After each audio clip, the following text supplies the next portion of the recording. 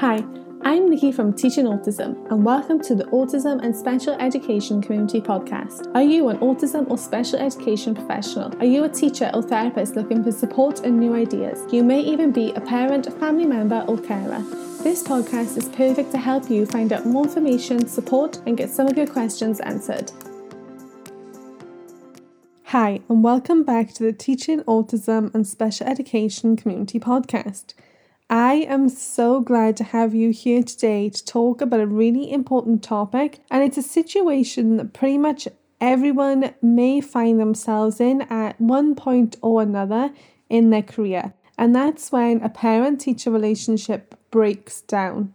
Or maybe you've never been able to build a relationship with them and it's just continuing to get worse or not getting better. Having a negative parent-teacher relationship is a huge issue. Mostly because the main person who's going to be affected in this whole situation is the student themselves. And one common goal that we all have is that we want to ensure our students get the best possible learning experience with us.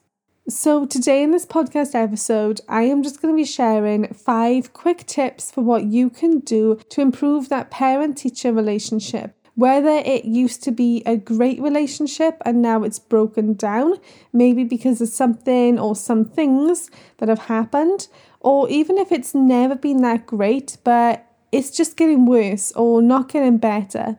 I hope that these tips today will be helpful for you.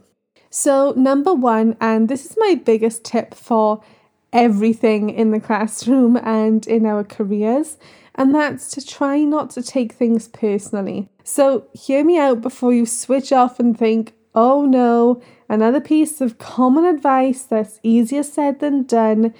Trust me, I know it can be really hard not to take things personally, especially when it can feel like a personal attack. But I want you to be in the parent's shoes first of all. So many of our students are non-verbal, or they may have some communication struggles. That means that 9 times out of 10, when they go home at the end of the day, they most likely can't communicate with their families what happened in school, or if anything's upsetting them, or why they're displaying challenging behaviours, or where they got that mark on their hand. As a parent, all of these things are already going to be huge concerns engraved in you from years of watching your child grow.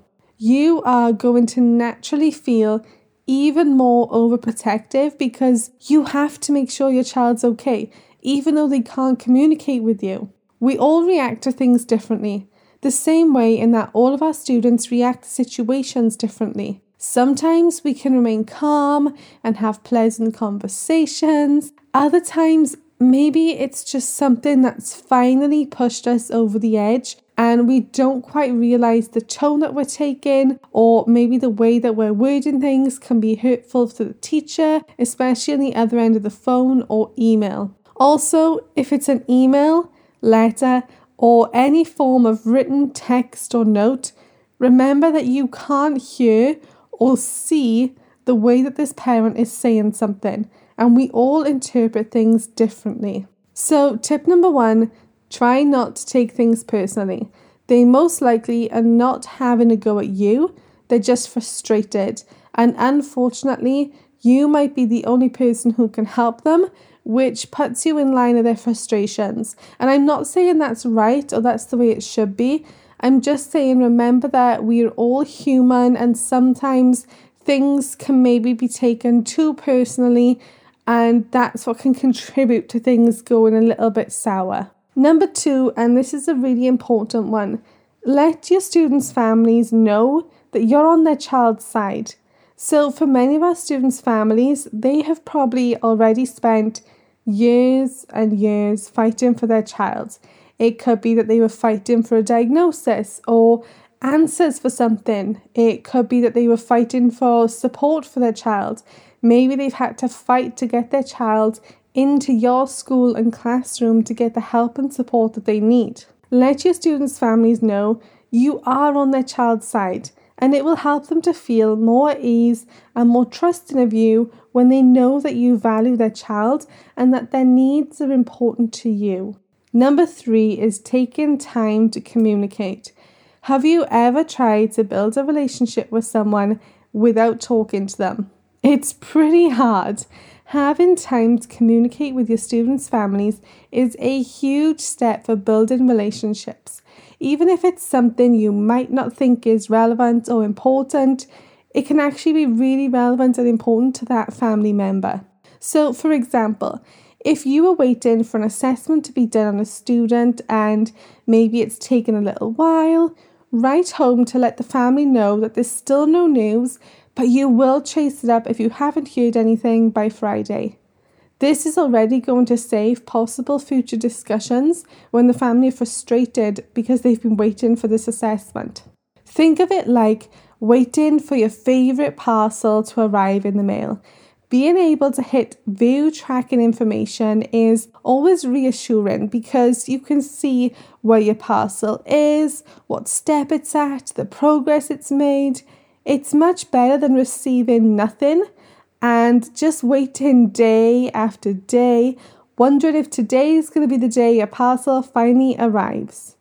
Keep parents in the loop and take that time to communicate.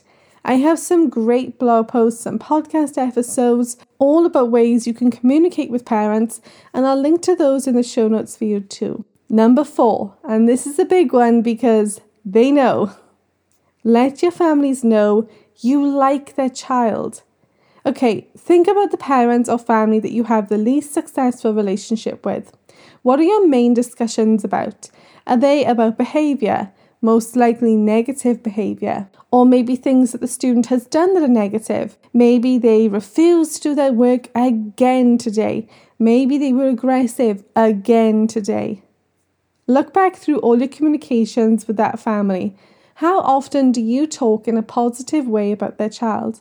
If you're only communicating negative things about their child, they're going to think you don't like them. And this is where Mama and Papa Bear are going to come out because nobody wants anyone to dislike their child, especially said child's teacher. Take time to write home something positive, happy, or funny every single day about each of your children. It can be something as easy as Luke won our class game today. Or Elizabeth has been really helpful around the class today.